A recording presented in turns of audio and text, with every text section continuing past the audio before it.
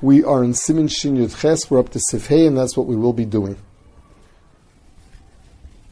Yesh Misha Omer, the dover shenefe o nitzle, im bishlo achar kach b'mashke yesh po mishum bishel. What's this, Shaila? We learned that in a solid, once it's been fully cooked before Shabbos, ein bishel achar bishel, you would never be chayav for reheating it on Shabbos. Even if you cook it more, as long as it was fully cooked before Shabbos, the halacha is there's no bishel achar bishel midaraisa.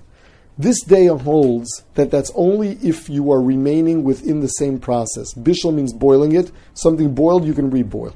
Midaraisa. This day holds, this Yesh Misha Omer in the Mechaber holds, that if you've changed processes, meaning you take something that was baked and now you go ahead and cook it.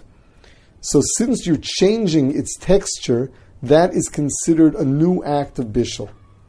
So this day holds yesh bishel achar afiyah. So yesh mishomer shedover shenefa unitzla. This goes for afiyah or for tzli, something that's been baked or roasted. In bishlo achar kach b'mashke, if you then boil it in water, yesh po mishum bishel, it's osir because of bishel.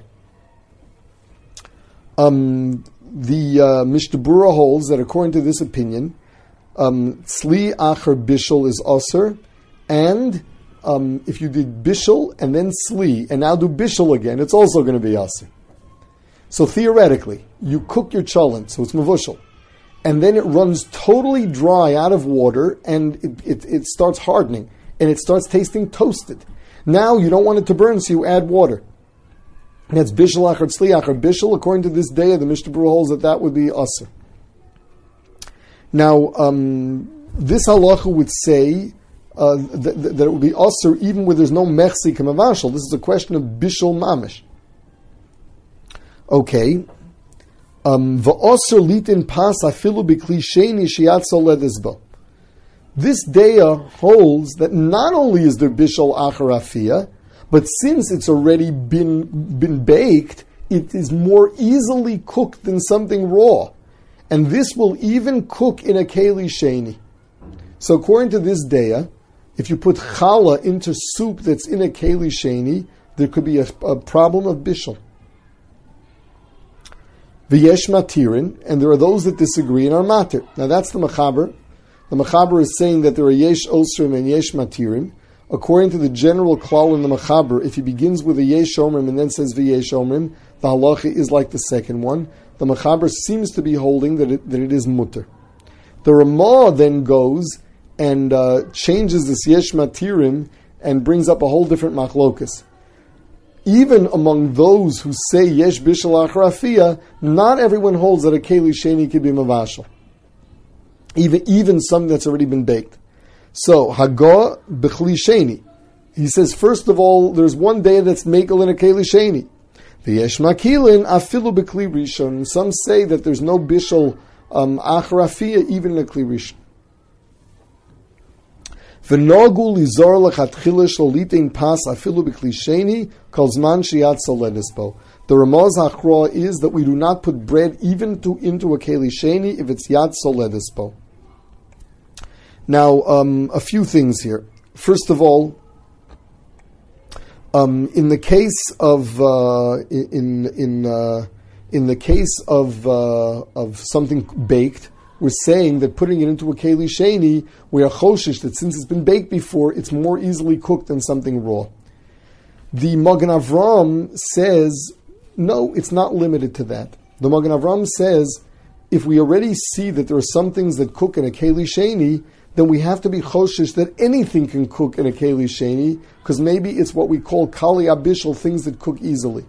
Only the things that are mafurish in the Mishnah and the Gemara that will not cook in a keli sheni could you be makel with. What are the things that are mafurish in the Gemara? Water, oil, and spices. So anything other than water, oil, and spices, we couldn't put into a keli sheni because we're choshish that it may be kali habishal.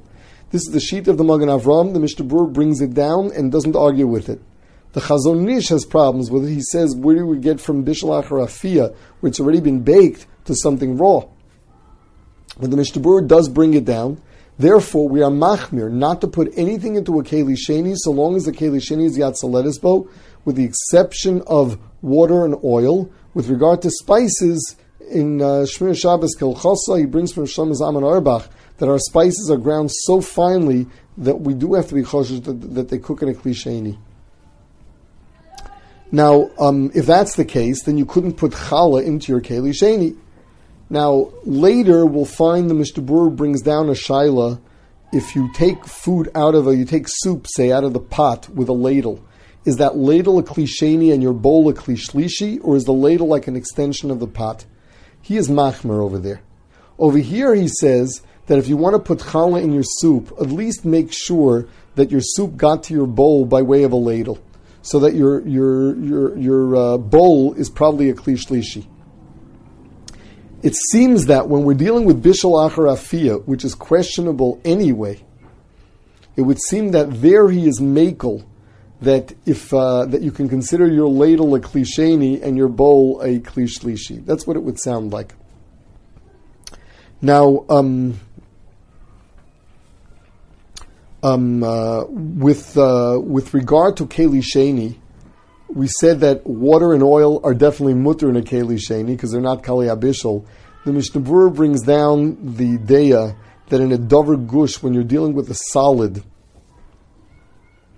we will never consider it a Kli Sheni so long as it's Yad Soledesbo.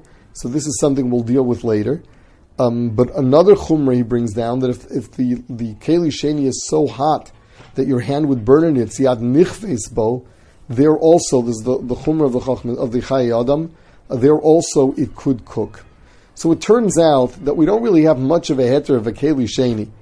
Between Dover Gush, between a ladle and Yad Nichvesbo, and the Mishnah Berurah's Magen Avram, who's choshesh for Kali Abishal in a Kli Sheni, the only thing you're really allowed to do in a Kli Sheni is if you're sure that it's not Yad Nichvesbo, and it's not a solid,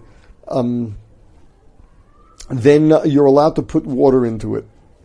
Water or oil, or something that's been cooked before. But that's it. With regard to this halacha of bishul achar afiyah and bishul achar tzli and so on, the Chazon Ish points out, we'll see later that the Mishnah Berurah doesn't seem to hold it, but the Chazon Ish says that the only time you're chayav for tzli achar bishul is if you're actually changing its form.